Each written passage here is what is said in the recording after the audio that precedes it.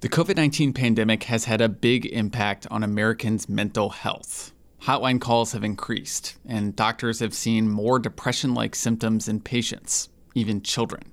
Side Effects Public Media's Darian Benson reports that health professionals are encouraging adults to talk to children about mental health and suicide. At Riley Hospital for Children, there's been a jump in emergency room visits related to mental health and suicide. From March to December, these visits increased 61% compared to the same months in 2019.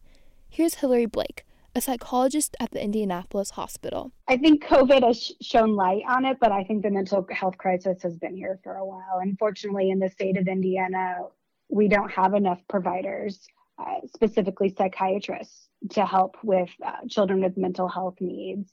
Blake says closing schools due to the pandemic has affected students' mental health.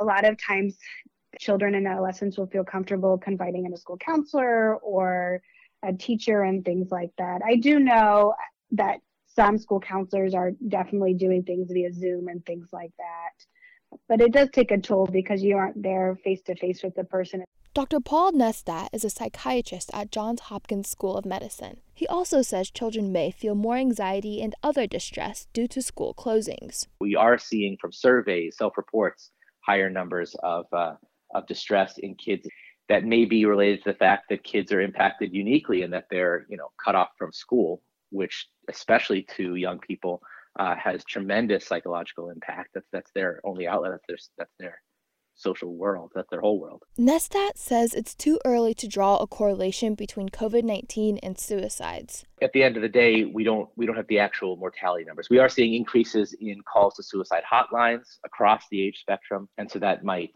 play out later in actual mortality. The National Suicide Prevention Lifeline is a hotline with a traditionally high number of calls. They are seeing increases during the pandemic. In July, for example, calls increased 6% compared to the previous year. The American Foundation for Suicide Prevention's Doreen Marshall says it's never too early to talk to children about mental health. I think it's helpful to frame mental health as part of our overall health. So recognizing that when we have mental health concerns, that these primarily are health concerns. And I think kids are spoken to at a young age about their health, and really it's about incorporating mental health as part of that discussion. Marshall says to begin talking with young children about their emotions and how to express themselves. With older children and teens, it is important to introduce the idea of therapy and other resources. And certainly if there's concerns about suicide, not being afraid to ask your teen directly if they've had thoughts of suicide. The big takeaway is for this to be an ongoing and open dialogue, and to also to reassure them that help is available for their mental health just like it is for their physical health. She says it is vital to have these conversations when there are changes in behavior and mood. Marshall says it is a difficult conversation to have, but a necessary one to start. And then allowing for it to evolve from there, reassuring kids and teens that, if you ever want to talk about something that's distressing you, or if your feelings are ever confusing to you, that I'm somebody that you can talk to and that we can help you get help if that's what's needed.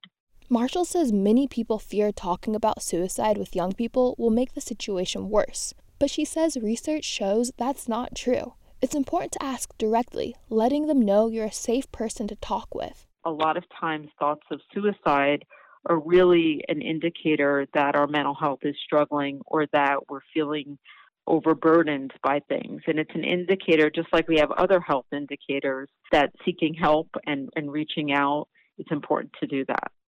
People in need can call the National Suicide Prevention Lifeline at 1-800-273-8255 to reach a trained counselor. From Side Effects Public Media, I'm Darian Benson.